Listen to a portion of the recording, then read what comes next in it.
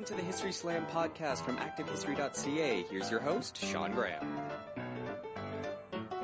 Thank you, Adam. Welcome to the History Slam, everybody. I am Sean Graham, coming at you today nearly live from Ottawa, Ontario, where we are in the midst of the federal election campaign. And I know that I feel campaigns differently living in Ottawa than I did prior to moving here about a decade ago. So this is my fourth federal campaign, I think, since I moved to Ottawa. And there is just more discussion here. Maybe it's because so many people work in the public service, or just the federal government is such an important part of the city's culture that there's a lot of discussion about what's going on. And I don't know if that's happening elsewhere in the country, but from everything I've read, everything I can see, there is a lot of frustration with this particular campaign and the fact that, well, it's happening at all. And we'll see how it plays out after the votes are tallied here on September the 20th. And given that we are in the midst of the campaign, I wanted to revisit a discussion I had a couple years ago with Amanda Bittner from Memorial University out in Newfoundland, and her experience, her expertise on political leadership and the significance of political leadership. I really enjoyed this discussion, and Amanda has such great insights into things like polling data, how it's used, partisan voting patterns, and the role of the leader in swaying the votes. And it's interesting to me to think, because in my own studies on radio in the 1930s, those are the first federal campaigns in which the leaders could actually speak to everybody across the country via radio. And that was a new thing. Before then, of course, the local candidates were so much more important in getting a party's message out than the leader. And things kind of flip once you get into radio and then television, where the leader is the key. And so many people vote not for the individual candidates in their ridings, but for the leaders. And I wanted to talk to Amanda about that dynamic and just in general, how we as voters tend to assess leaders when making our decisions and heading to the ballot box. So this discussion was recorded back a couple years ago, but I think it's still very relevant, and certainly relevant to what's going on today across the country. So let's get right to my chat with Amanda Bittner. So you are a political scientist, which is different from the normal discipline we have on the show. And I'm just curious to start. I've looked at political stuff, and in particular party leadership, from a historical perspective. I've written about the 1930 election, the role of the two principal leaders in 1930. But I'm curious, from a political scientist, what is your approach when you're looking at leaders and trying to study elections? Like what is that methodology for you? So I'm a what we call a political behavior scholar, which basically means that I study people, usually voters. And so it's a lot of stats, it's a lot of survey research, it's a lot of data that comes from public opinion surveys, either that I conduct myself or that others have conducted, and I take their data and take a look at it. So very different from looking at the 1930 election, for example, because we don't have a lot of data that come from people in the 1930 election. So I actually couldn't tell you what individuals said they felt about leaders back then, because we didn't start doing survey research really until like the late 1940s, early 1950s. So that's when kind of the first public opinion polls really started coming out. So different kind of methodology than what you're accustomed to. And a lot of the stuff that I do right now looks at, what people say they think about individual leaders. And then you can look at that over time, because a lot of surveys ask similar kinds of questions. So you can do longitudinal analyses of public opinion and voting behavior over time. But it really relies on that public opinion data. That's interesting, because one of the other things that I do is I study the CBC, and it's always frustrating, or at the very least, it's extraordinarily difficult to try to study audience, because we just have no idea, right? Like they would call people up and say, what are you listening to right now? And that's how they did ratings, which was cool, but I mean, you're calling 50 people, so it's sample size was problematic. So Mm-hmm. when you're looking at voters and what people are saying, how do we understand the question of sample size? Right, that's immediately what popped in my head as you were speaking. What constitutes a representative sample of the population?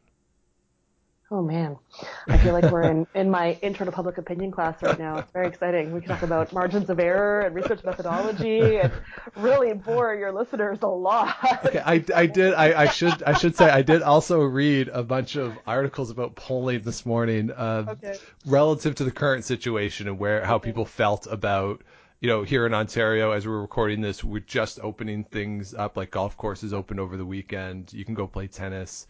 Stores with street fronts are starting to open again. So, I've been reading a lot of articles that include polling data about how people feel about this. Mm-hmm. But then I'm like, does this actually represent everybody? Because you get to like the footnote and it says we called 1,000 people.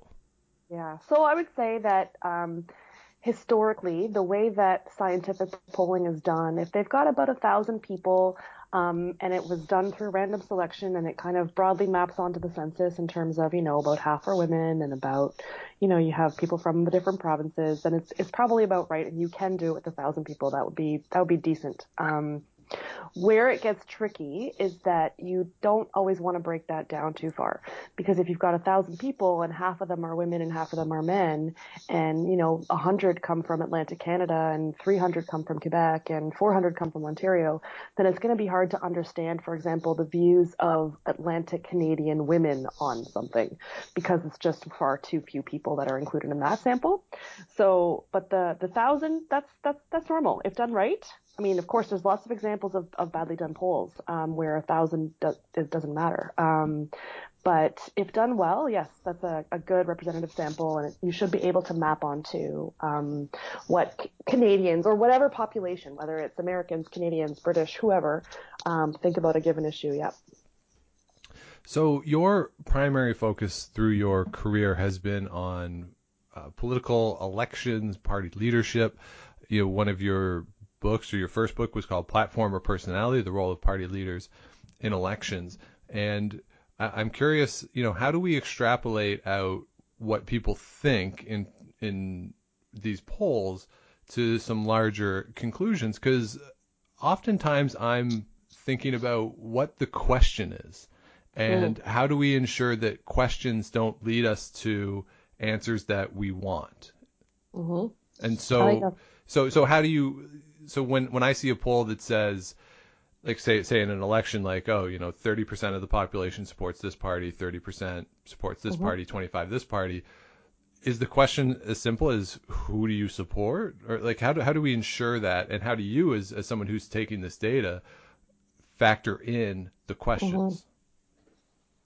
Well, so I would never take polling data and take a look at it without knowing more about the survey itself, which includes not only what questions were asked, but also the order in which they were asked, the specific question wording, because you can ask a person what their vote choice is, or what party they plan to support, or what party they plan to vote for, or who they plan to vote for, in all kinds of different ways, right? And so the way that these questions are asked definitely affects the kinds of answers that we get. So there are kind of standard practices, and there are lots of really, well, I mean, this is where you discover what a nerd I am. There are lots of really cool studies that, compare these different question formats and different ways of asking questions to get a sense of whether or not the question itself affects the answers that we get. And of course, intuitively the answer is yes. And the data also support that, right? That, how we ask questions absolutely matters for the answers that we're going to get. And this is part of the reason why kind of the science and the art of public opinion polling is so important, because, one of the critiques that gets placed at the feet of any kind of data is that, oh, well, you can make data say anything, which on one level is true, right? In that, yeah, if I want to get a particular kind of outcome, I can jerry rig it by asking questions a particular kind of way. But at the same time, questions that are asked well, appropriately, that really allow, respondents or the people that are answering those questions to understand the question and to be able to answer it.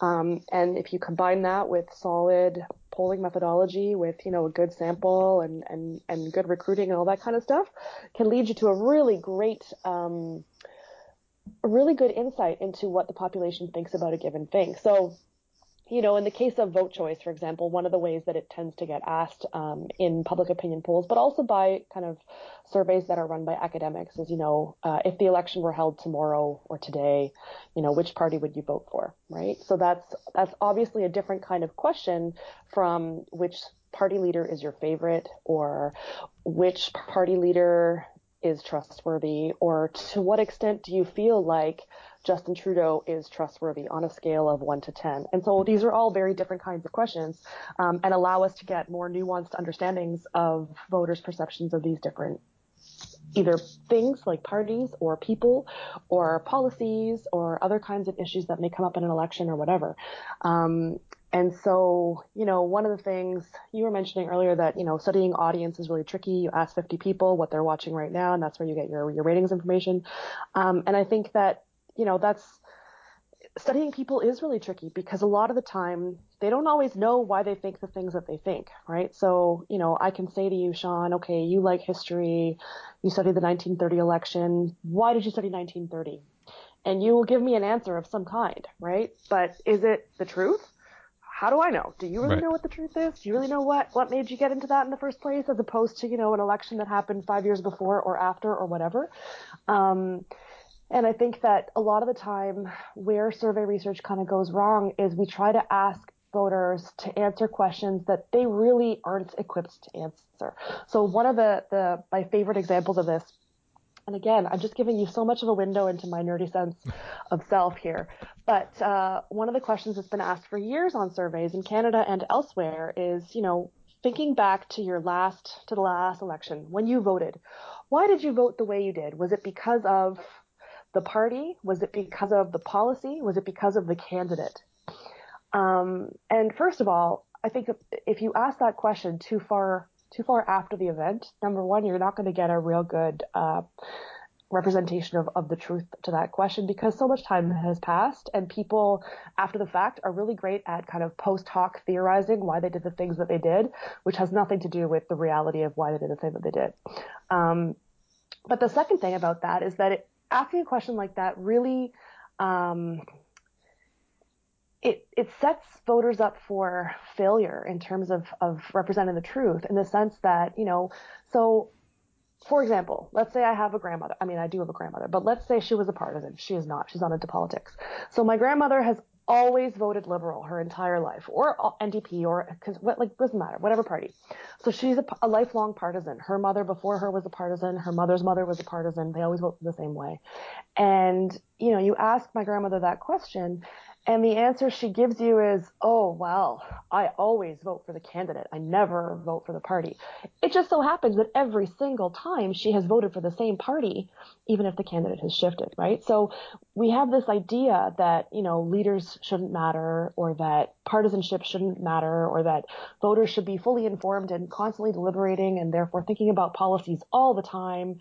And I think that voters also know that idea about what a responsible and engaged citizen is, and how they ought to behave and how they ought to report their behavior. And so they respond accordingly. So the fact is that my grandmother is a partisan, and therefore she votes the way she does every single time. And I can predict how she's going to vote based on her partisanship. She might like this particular candidate, or she might hate this particular policy or whatever. But at the end of the day, her explanation of why she votes the way she does doesn't center around her partisanship, even though her partisanship is the reason she votes the way she does. So a lot of the time, we ask voters to answer questions that they can't answer because they have these blinders on, for whatever reason.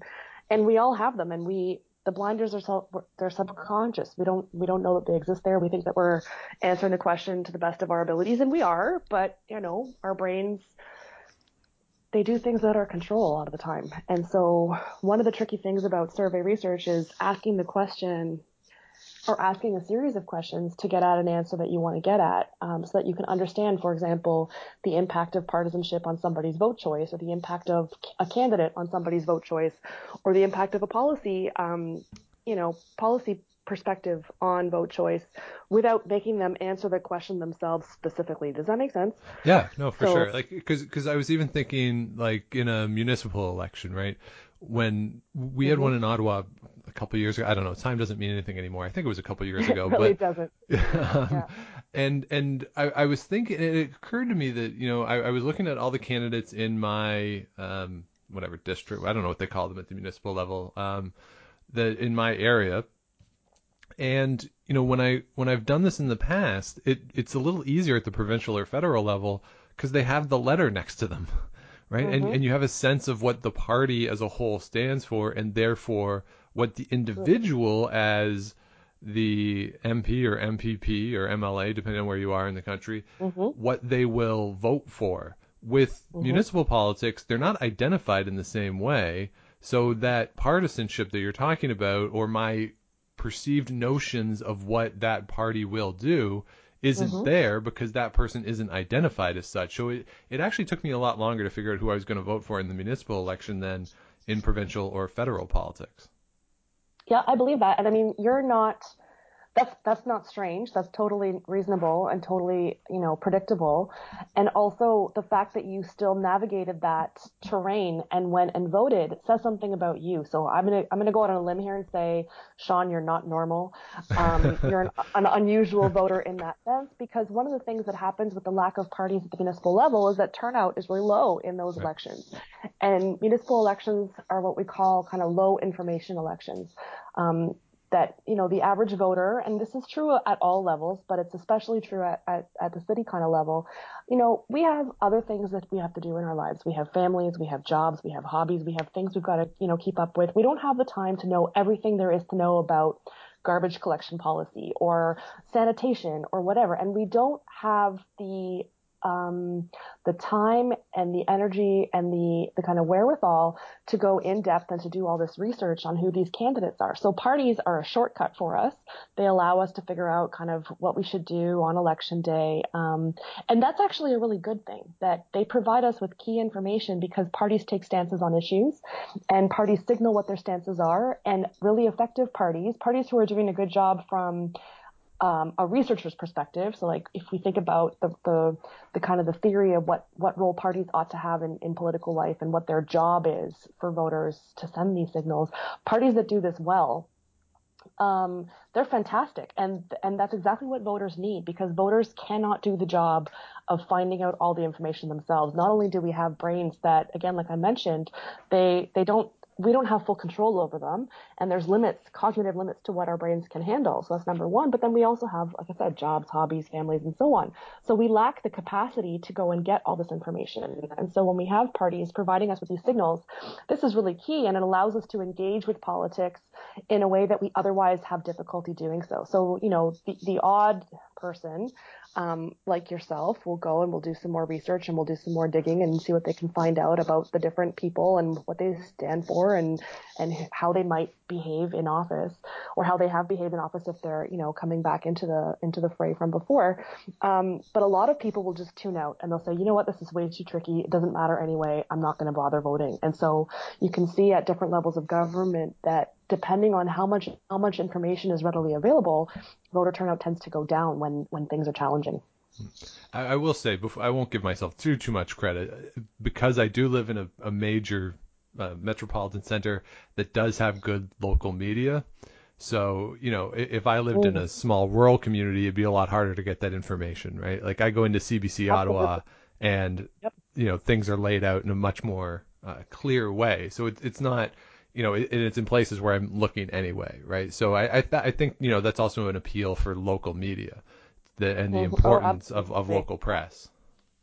Absolutely. I mean, the more information that voters are able to absorb, the more information that journalists provide them and the more analysis that journalists are doing, the better, right? So in a world where, I mean, journalism today is very different from what it was 20, 30 years ago.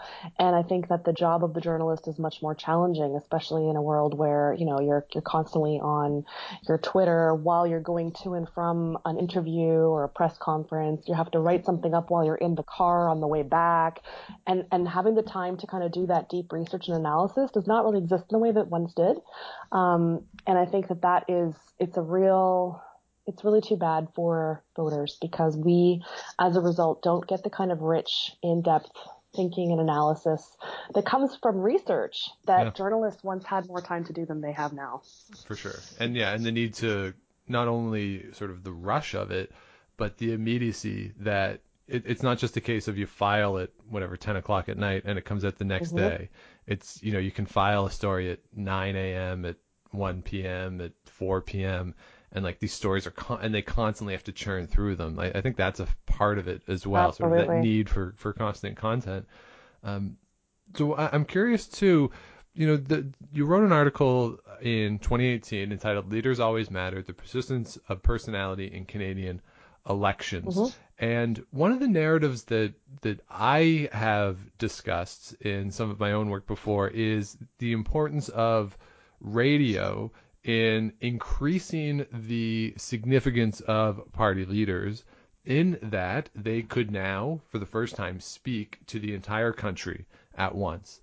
And before, they would have had to go through the local candidates to get the party's message across in an unfiltered way. Certainly there was newspapers and stuff, but there were, with some cases, problems with getting unfiltered messages out to the public. And radio offered this opportunity to connect directly to people all across the country, and that served to increase the significance of the party leader. But this article, as you discuss in it, the leadership and who was the leader is a significant factor, particularly with personality. And I'm just curious, while you were writing that and just in the totality of your research, what is it about party leadership or a party leader that people are looking for? And why does the attention of the voting public center on these now, what were there, 6 people who were at the debates this time? Why do we focus so much on them? Well, I mean, I think that on a certain level, you've just answered your question somewhat. So, thinking about the role of the media focuses a lot on leaders, focusing on the horse race, who's ahead, who's behind, what they did today, and so on. And they focus on leaders, usually more than they focus on policy issues. I think that because they're more exciting, you can, talk about their family life. You can talk about kind of what political gaffe they've performed that day. Whereas getting into the heavy kind of nitty gritty of policy issues is much, more difficult. It's a bit more boring, let's face it. And so from the perspective of selling, media content as well, it's more of a dud, I guess. So the media focuses more on leaders, and therefore the idea is that, we as voters, as consumers of the media, also focus more on leaders. And I think that's broadly fair, that over time, media does focus on leaders more than they have in the past. And I think in particular with the advent of television, for example, the way that information is communicated to voters is different. And voters have changed as well over time, right? So I think about that even now. Like when I get a notification about a news story, let's say I'm looking through my Twitter feed. I love to read the news. I don't like to watch the news. And so if I get, I follow a journalist on Twitter who's a TV journalist, and, clicking on the link of the title of the thing that he's promoting actually gets me to like a YouTube video, I turn it off immediately, and I wish that he had written something about this. So I close that, right? And we're all different kinds of consumers. And so we kind of funnel through things in a way that works for us as well. But the seeing people's faces, and there's a really famous story about, elections in kind of the 50s and 60s when TV first began, where voters who listened to a debate over the radio versus voters who watched the debate on TV had two very different ideas of the leaders at the time, because one appeared to be sweaty. Meanwhile, the sweaty one was actually quite eloquent in the way that he spoke, and you could see the sweat on TV, but you couldn't see it on the radio, and therefore the radio version was more compelling. And so I think the kinds of images that we get from media affect the way we perceive our leaders. And so there's definitely that. I think also, though, if you think about it, and I mentioned this before in terms of, voter levels of knowledge and what voters know about politics and complex policy issues. There's a lot of tough stuff that governments have to decide, and understanding the ins and outs of tax policies or of, the benefits and pros and cons of fracking versus pipelines versus whatever. This is all, it's challenging stuff. And so trying to figure out how we feel about those things is not that easy. But figuring out how we feel about people is pretty easy for us. We do it every day. I meet somebody new and I decide within a few minutes, do I like them or not? Are they worth my time? And evaluating political candidates is really the same kind of process, in that we see them on TV or we read them in the news and we decide, okay, is this person trustworthy? Is this person an idiot? Is this person competent? Is this person honest? Are they just shining me on right now? And these are the kinds of considerations that voters are making. And it's automatic and it's subconscious. We don't realize that we're evaluating the trustworthiness of a given candidate in that moment, but we are. And we have lots of practice doing this because we do it with people that we meet every single day. And the interesting thing about this, at least, I mean, I think there's a lot of things that are interesting about looking at party leaders, but one of the things that I come back to over and over again is this thinking about kind of what it means to be a citizen in a democracy. And we have these kind of historic, grandiose philosophical ideas about citizens where they are very engaged, they're very involved, they're very informed, they do research, they debate, they discuss, they follow around politicians, see what they're up to, they get engaged with their family members, are talking about politics constantly. And we have this idea that that's the ideal kind of democratic citizen, right? And of course, we know that the average citizen is nothing like that. Right? They tune out from politics. They're busy following the Kardashians instead or whatever. And again, because, thinking about the fact that we have jobs and families and hobbies and we've got to cook our food, we've got to clean our houses and things like that, that we don't have as much time for that kind of rich deliberation, decision-making, discussion that I think a lot of the kind of political theorists, at least once upon a time, but even still, imagine that citizens ought to be engaged in. So citizens are not these ideal citizens in that kind of way. And so we have this idea that, as a citizen, I should be thinking about, policy issues, and I should really be doing some research on these and deciding how to vote based on whatever issue that is really important at the moment, as opposed to deciding whether or not I think Justin Trudeau is trustworthy and voting on that basis, because that's frivolous, right? Quote unquote. Versus the kind of more heavy, more serious, more thoughtful approach of studying policy. But if you think about it, the world is changing. Our ideas about appropriate policy options change over time as well. And as we learn more and as we do research, hopefully our ideas about what to do in response to policy problems should change as well. So in theory, politicians' ideas should change over time. And I think that a lot of the time we have this idea that, leaders shouldn't flip-flop on their policy ideas. That's bad.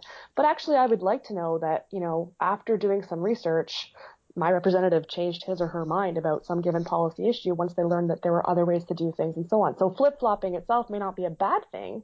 It might actually be a sign of strength and of research. So I'm going on a tiny little tangent here, but the point that I'm trying to make is that we have this idea that, policy decisions are the way to evaluate whether or not a democracy is healthy. And focusing our attention on leaders is not a healthy democracy, because that just means that voters are taking the easy way out and they're not doing a good job, they're not engaged with politics and so on.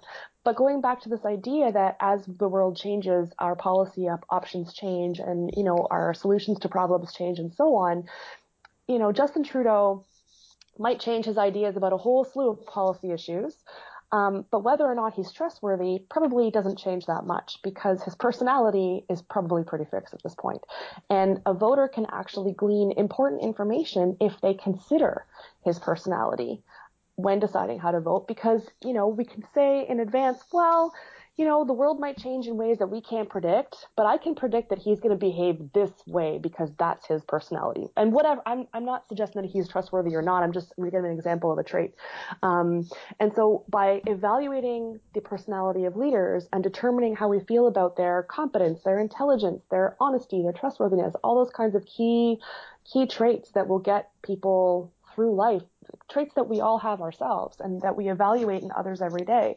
This is actually good, because those are more reliable as predictors of future behavior in office on a certain level than what they say their opinion is about, I don't know, clean drinking water on reserves or pipelines or feminism or whatever the issue might be that we want to focus on. So my kind of take from all this stuff is that, leaders do matter. They mattered in the past. I'm willing to bet, and I haven't read your book on the 1930 election, but I'm willing to bet that leaders mattered then too. And yeah, the times have changed and media has changed and how we report on things has changed, but leaders were important in the minds of voters back then. We just don't have the same kinds of data that we have now to be able to kind of track it over time in the same kind of way. And that's not a bad thing, that knowing how you feel about somebody is actually a decent, and not even just a shortcut because you have less information. It's actually a good way to decide or to evaluate or to judge how somebody is likely to perform in office. And if you think about leaders as potentially the individuals who are vying for the top job to become the prime minister, then actually who they are should matter on a certain level, because they're going to have that most important job in our country. And that's important. Then how do we come to terms with the changing perception of them? And a good example, I think, would be Stephen Harper, that, Stephen Harper, in terms of personality, seemed pretty consistent, right, from my observation of him. Yeah. And yet there seems to, and this happens all the time with leaders, there just seems to be fatigue that they're there and then they're not. And it's sort of this natural ebb and flow that's happened throughout this country's history, where we've gone from conservative to liberal government just back and forth. And sometimes it seems as simple as the voters, the voting population just got tired with whoever was in charge and was ready for a change. But if people are able to assess leaders and assess personality, and personality is a relatively static thing, you are who you are, how do we try to come to grips with this historical thing of we just get tired of that person? Or do we get tired of them? Is that just an oversimplification? Well, I mean, yes and no. I think that, sure, we definitely get tired of people in the same way that we get tired of people in our daily lives as well. I mean, thinking about Stephen Harper specifically versus thinking about leaders in general who go through maybe a honeymoon phase and then are perceived more negatively. I mean, they are evaluated against real stuff, right? So by the end, Stephen Harper was not thought to be super trustworthy. I think that folks still thought he was pretty competent, though, at the end. Like, I think that if you ask people now what they think about Stephen Harper, they're likely to say now that, oh, well, he was pretty smart, he was a policy wonk, he really knew his stuff. Like, I don't think that part has changed. But whether or not he's perceived to still be the best person to run the country is a different question, right? So your personality traits might be perceived broadly the same as they were at the start, but whether or not I vote for you might change based on the world that exists in a different time. And certainly people do get sick of what they have. And like, I think a good example of that is the 2015 election here in Newfoundland and Labrador, where the election outcome was a foregone conclusion. Everybody knew the Liberal Party was going to win. And we had years of PC government here in the province. And, this sort of gradual decline of that government began when Danny Williams quit as leader. And he was a very popular leader. People loved him. They love him still. I think if we were to conduct a poll today and ask voters how they feel about Danny Williams, I think he's still quite popular. But he was no longer, at the helm of that party. That party was facing significant challenges in terms of governance. There had been a global recession and then all these kind of big energy projects and things like that. There was a significant appetite for change. And the interesting thing about that election, so there was this foregone conclusion. Everybody knew the Liberal Party was going to win. Turnout actually went down in that election. Part of it is because, well, if you know what the outcome's going to be, why bother to even get involved in the first place? But after the government was elected, a lot of folks were upset that the new Liberal government didn't actually bring change and didn't actually seem to understand the magnitude of the economic problems facing the province and things like that. And, these were things that were apparent during the election campaign. And I remember going to an exercise class and speaking to some of the women that I was in class with during the election campaign. And one of the women saying, I'm so tired of hearing about all these policy challenges in our province. I just want to have some hope. And so she equated change with hope, even though it wasn't obviously that clear to a lot of people what plan the Liberal Party had to bring into place, or what that hope was really tied to beyond this appetite for change. And so I think that, in that particular election, leaders change and things like that, but there's still these whims that take place that are based in real stuff. So based on the economy, based in policy issues that have cropped up in that particular time, that can mean that voters think that a particular leader is not optimal for whatever reason. And so the leader matters, and voters definitely think about leaders when they're heading to the ballot box. But some leaders matter in a particular election a lot more than leaders matter in a different election, for example. So it's not like leader is the only thing that matters. It's one factor amongst many, which includes the economy, which includes partisanship, which includes all kinds of other factors as well that voters consider when they're heading to the ballot box. But yeah, absolutely, people could get sick of a leader. 100% they can. Do you think the significance of leadership and the role of personality in creating this, the word cult of personality, I think, gets thrown around a little too liberally in 2020. But I mean, certainly the personality of that person who is the head of a party really does matter. Do you think it affects the quality of individual we get? Because now we're in a situation where you not only have to have good ideas, or hopefully you have good ideas and are engaged in the policy of what's going on, but you have to sound a certain way, you have to look a certain way. Somebody like me, who's a bald man, probably is not going to be a leader again, right? It doesn't show as well on television as someone with a nice full head of hair. These things seem to matter a lot because, if you're on TV for 5 seconds in a clip, that really matters, how you look and how you sound. So I'm just curious, in your experience in looking at this, does the significance of personality potentially affect the quality of individuals, and is that something that pollsters have looked at in terms of the perception of the population? Is there any sense that personality and quality of political skill are somehow not incongruous, but maybe there's not a Venn diagram there? I'm just thinking about you, the bald man, and whether or not that's kind of an ideal political leader for a second here. And it has me thinking not so much about your baldness. We haven't actually met. I haven't seen your head. But it has me thinking about this idea that we have. It's sort of in literature called the kind of presidential prototype. That there's this idea we have out there of a particular kind of person who is the ideal leader. And so maybe it includes hair. I mean, the prototype, as it's talked about in literature, doesn't talk so much about hair. It's more about personality traits. But that this individual is trustworthy, is honest, is a strong leader, is competent, is intelligent, has a kind of moral character that we can identify. There's a bit of authenticity to this person, and so on. And the reason that I'm thinking about this, or kind of tangentially linking about this, is thinking about, so let's go back to the 2016 American election, which I think is one where a lot of folks think about. It's one of the kind of big elections in our recent history that we can all point to say, okay, well, let's look at the leaders in that particular race and think about what that means and what leadership means. Because so this was Clinton versus Trump, right? Yep. This was after Obama. So And then so you had the first black man president, and then you have the first woman candidate from a major party in the country. And so, you're worried that you might not be electable because you're bald.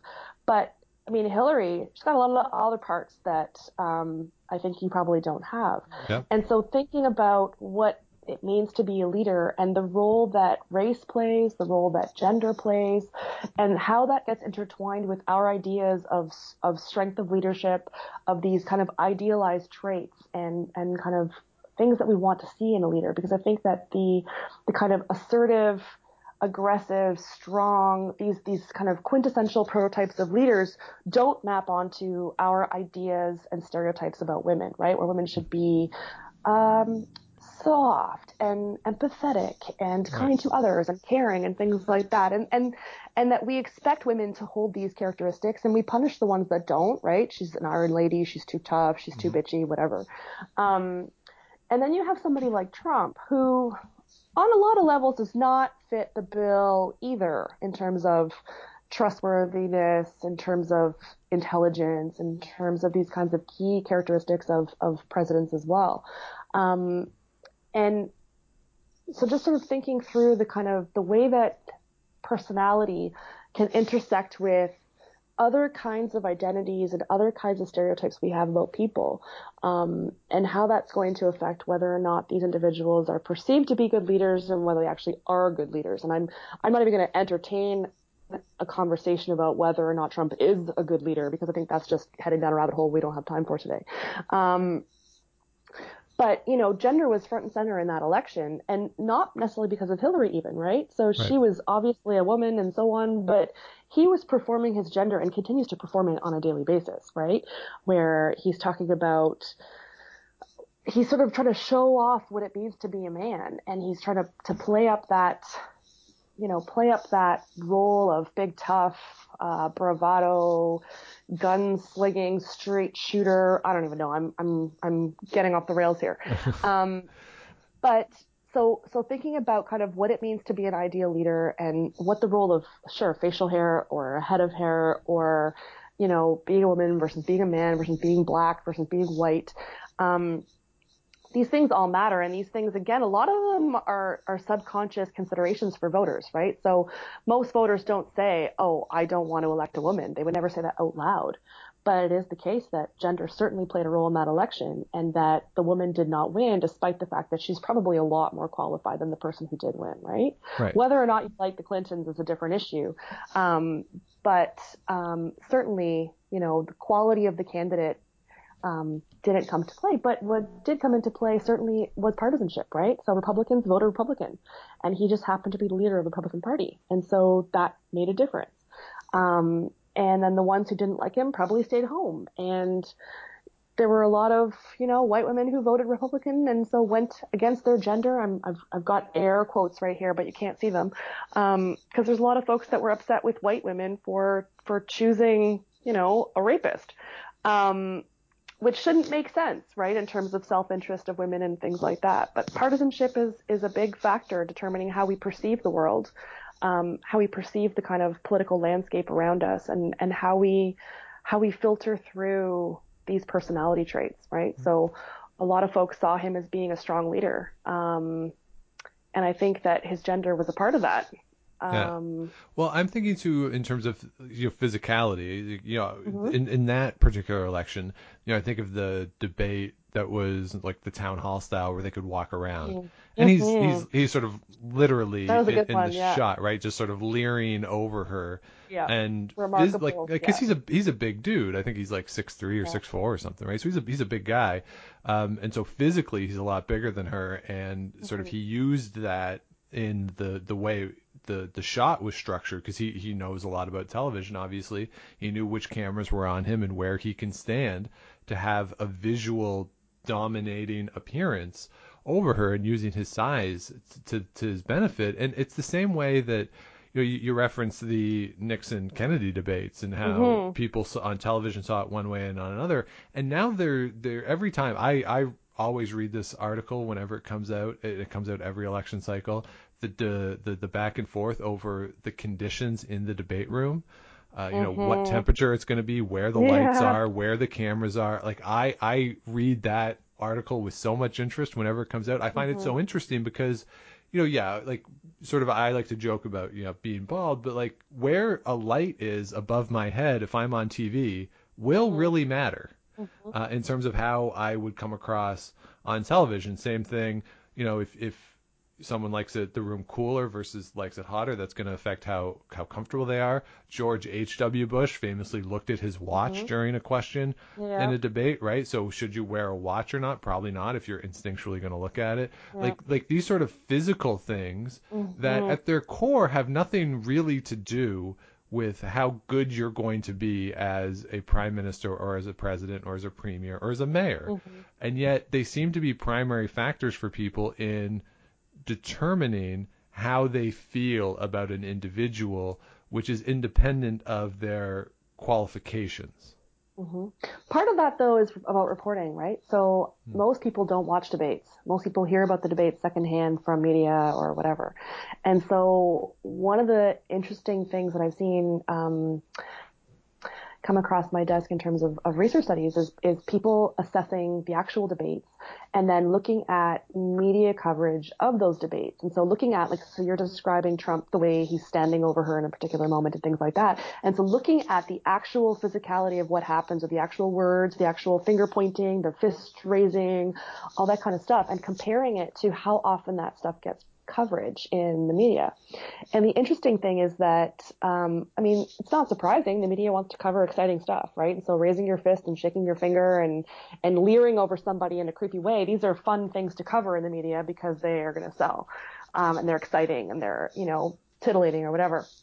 But they often get it wrong. And so as a result, they will show the debate differently from how it really actually played out. And usually they'll do it in a way that's counter to stereotypes. So, for example, they will cover a lot or sort of cover more heavily situations where women behave aggressively. So, they might behave aggressively in kind of real terms, 10% of the debates. They were aggressive in whatever, however way you want to count that, whether it's minutes or actions or whatever, compared to their male counterparts. But they get 40% or 50% of the coverage of what is aggressive in these media stories. So you get this picture of this really aggressive woman candidate. Meanwhile, she didn't really do anything compared to everybody else.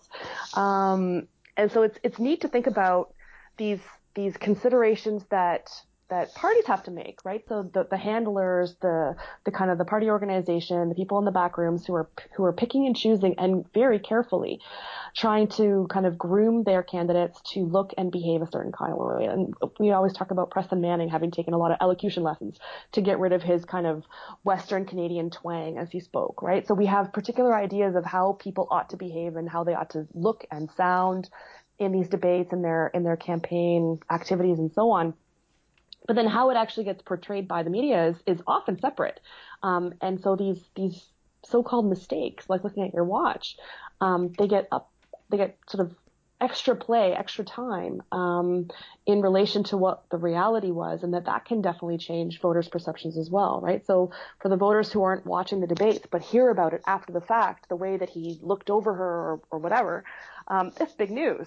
But it might have only been a tiny part of the actual event itself. But somehow it still ends up defining the way that they interact and the way that they are perceived by voters as a result of this. I just think it's really cool.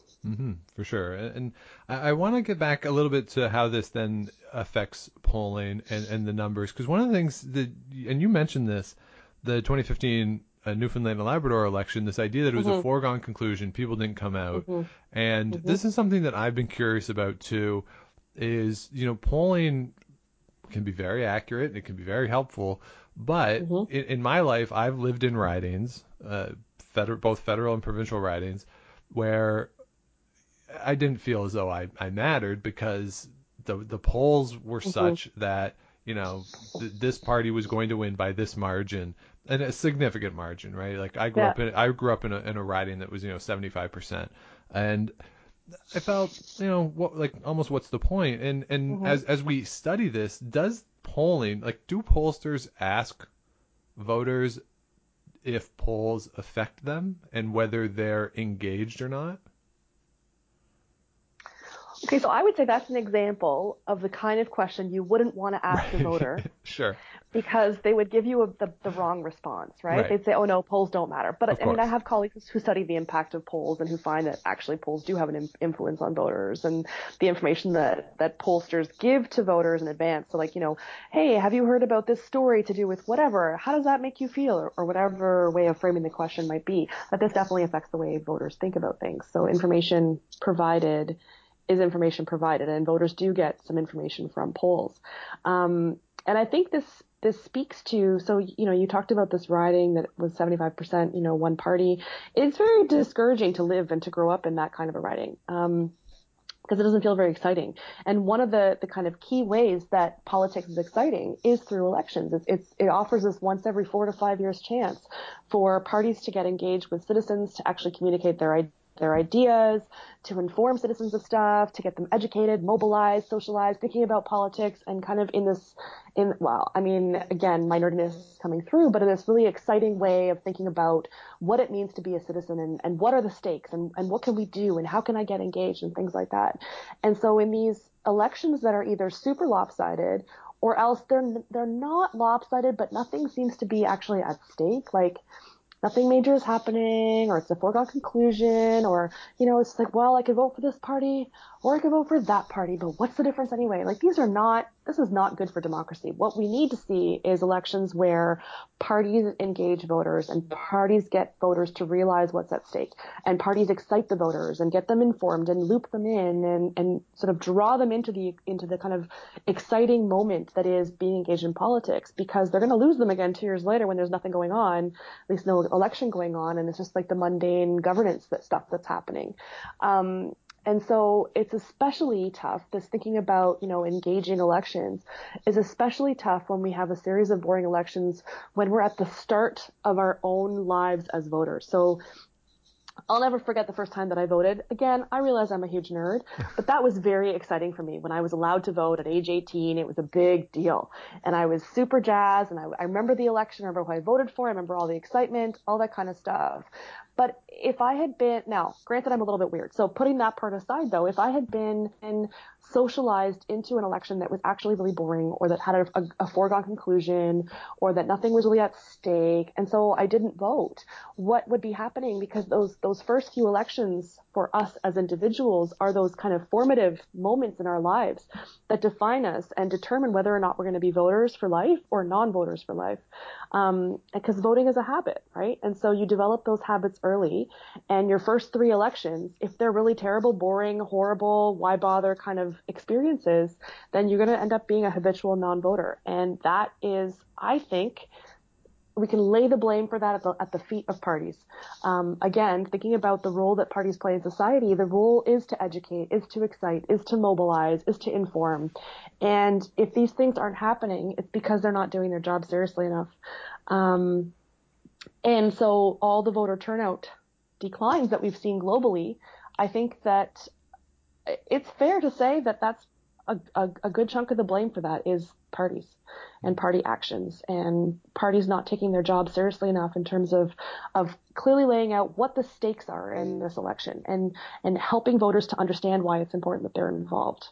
And then to bring that around, then it would be the leaders too, right? Would it be Absolutely. right, a lack of, whether it's charisma or whatever it is, to bring people out and to excite people? That's something I've really sensed in the past few years, that when people are going and voting, it feels a lot of times that they're sort of holding their nose in voting, and there's no real enthusiasm for the individuals themselves, and that's really up to the people who are the leaders, is to generate enthusiasm behind them, and to be that person that, to use a sports metaphor, they say that, the best coaches are the ones the players, they feel like they would run through a wall for.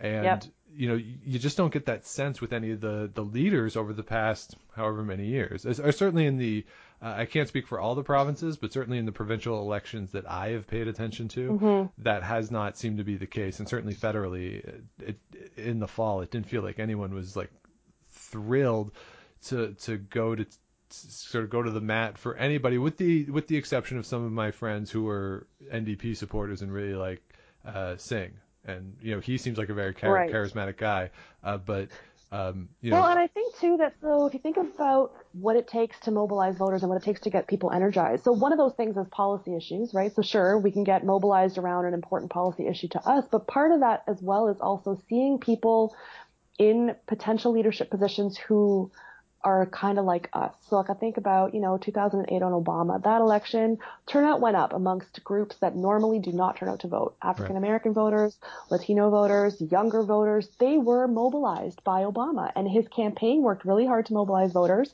but also he was able to get people feeling energized about things. And I think about, Canadian elections we haven't had the same kind of person. Singh, to some extent, yes, in the sense that he's the first racialized major party leader to run an election. And I think that did mobilize a lot of people. But I'm even thinking about, so the 2015 election, one of the big kind of campaign ads put out by the Conservatives at the time was about Justin Trudeau not being ready. He's too young. He's too junior. He's not ready. He's not ready. And yeah, he was young. He's pretty junior. But I know a lot of young voters. I remember being out, I teach students, I'm around young people all the time. A lot of them were really pissed off at this whole he's not ready business. And voters who maybe weren't liberal voters in the past, or who were first time voters, but their parents were not liberals or whatever, were really motivated to vote because they were angry about that message. And they saw a person who was more like them than Stephen Harper, for example. And so I think we're mobilized by the fact that they felt like somebody like them was being told, you can't hack this because you're too little. And that pissed them off, and that got them engaged as well. So anger is very motivating, right? And so if parties can get young people angry about policy issues, angry about social justice, angry about, representation, whatever the issue is, I mean, all politics is exciting if you make it exciting, right? Then I absolutely think that they can mobilize voters, and that they're just not taking those voters seriously enough, and they're not bothering to engage them. It's like that okay boomer thing too, or Exactly. they're just not being taken seriously, and that's why an election campaign that's coming up with two people in their 70s maybe not is the most in terms of reflecting, in terms of like reflecting where the country is going is may not always do that. And I just want to sort of finish with this idea. You talk about getting people angry. That's one of the things I actually am worried about, though, is how angry some people are. And, when you talk about angry, my fear when I look at political discourse is that the anger is at other people. And when somebody feels differently about an issue or even a leader, that our reflective reaction is, I don't like you.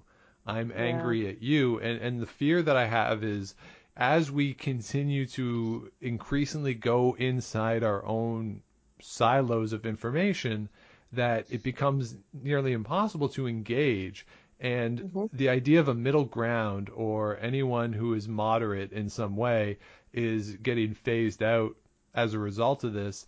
And I just fear that we're going to be in a perpetual state of, our daily lives are like the House of Commons, where we're sitting apart from each other and yelling back and forth. And that's, so I get that anger is a motivation, but, I feel as though it does have to be used judiciously, no?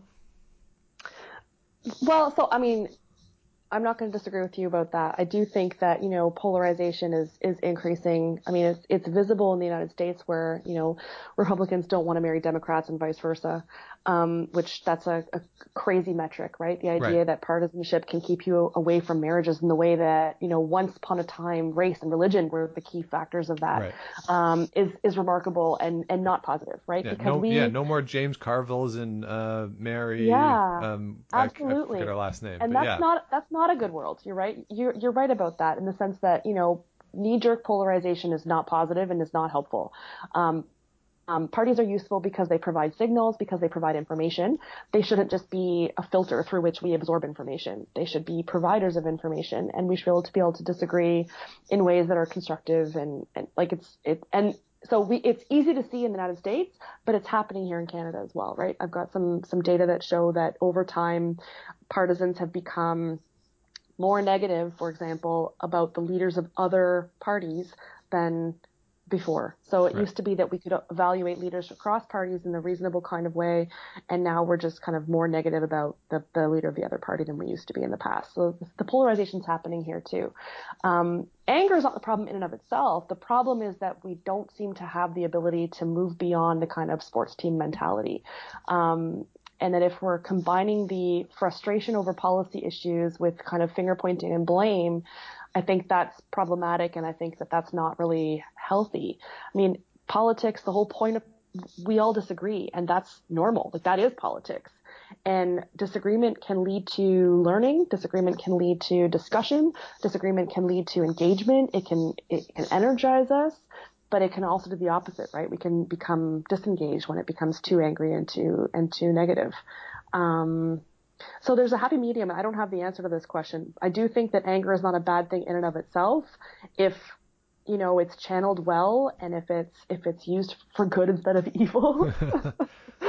But how do you make that happen? I don't know the answer to that question. Yeah, it certainly is a tough one, and it's sort of the great question of this political time, and who knows, that the current circumstances might lead us to be nicer to each other. Who knows? We're seeing a lot of cooperation right now, right? And this is happening across provinces where parties are coming together to work on plans to get Canada and the different provinces and around the world through this crisis. Because this crisis is not a partisan crisis. This crisis is a crisis. Yeah. And I think that there's a lot of policy issues that are like that and that could benefit from all party committees on issues. So like mental health, for example, there's no reason that's a partisan issue, right? So if we can find ways to work together, that's a good thing.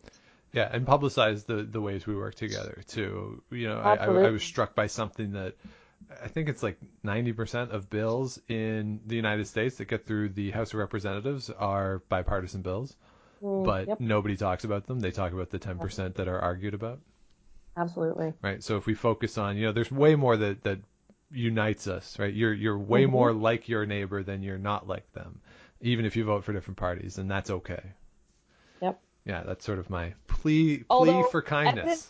It shows that increasingly we're moving to neighborhoods where people who live there are like us. So we're clustering, which is also not a good thing. No, yes. It's good to be challenged, right? And to think of other ways of doing things. And at the end of the day, if you're liberal, the people on the conservative side, I think for the most part, have the same concerns as you do, right? Everyone wants to, be safe and, go to work and to provide for their family, and those sort of core values and those core beliefs of things that we want to do in our lives. I think they're pretty universal.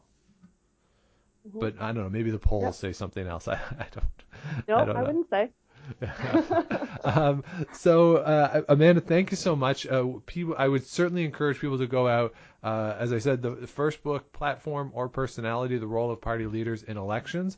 But you've done a lot of other work since then. Your most recent edited collection that you were the editor for, very interesting. Mothers and Others: The Impact of Family Life on Politics. And that's something else that we are increasingly seeing more and more come to the forefront in this contemporary situation, is with schools being closed, daycares being closed, sort of the burden, I don't know, burden might not be the right word, of parenting, or the primary task of parenting, and just domestic work in general, that's being reanimated as an issue. So certainly I would assume, Amanda, that if people go there's going to be a lot of stuff that is certainly relevant to right now. Totally. Yep. That book brings together papers from a lot of different scholars from around the world. It's actually, it's weird to say out loud this, but I think it's a really good book. It's really cool research. Yeah, you're allowed to say it. Why can't you say that? Highly recommend.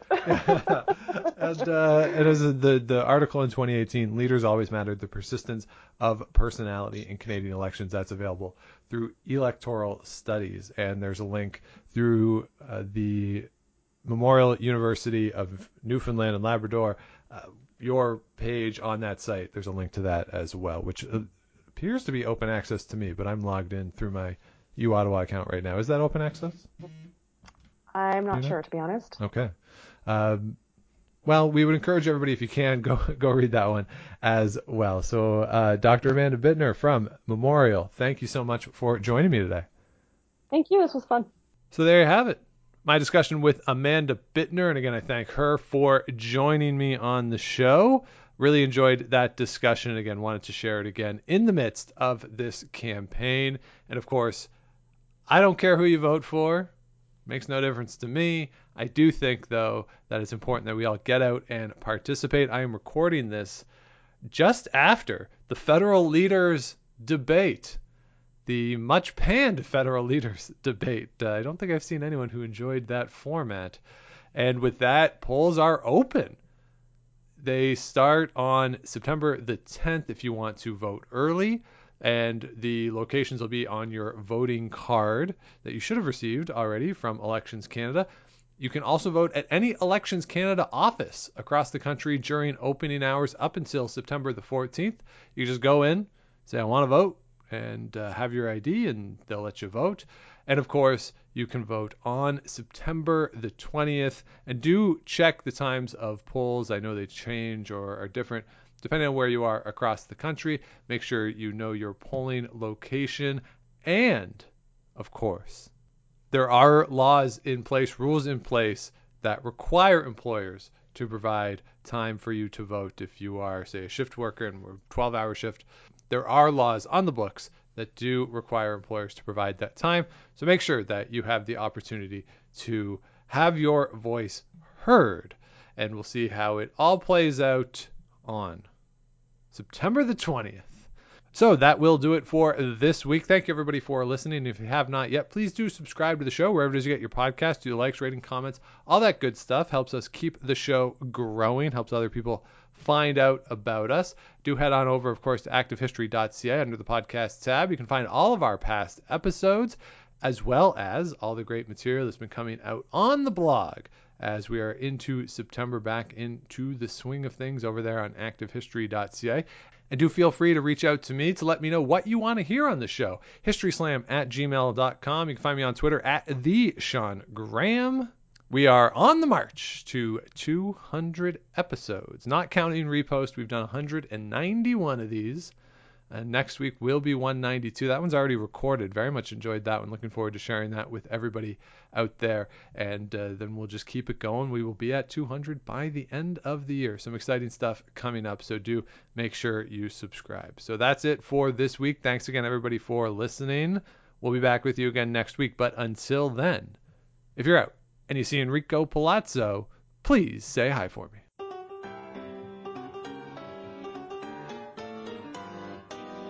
Thanks for listening to the History Slam podcast. Be sure to check out Active History for more features, articles, and be sure to subscribe on iTunes.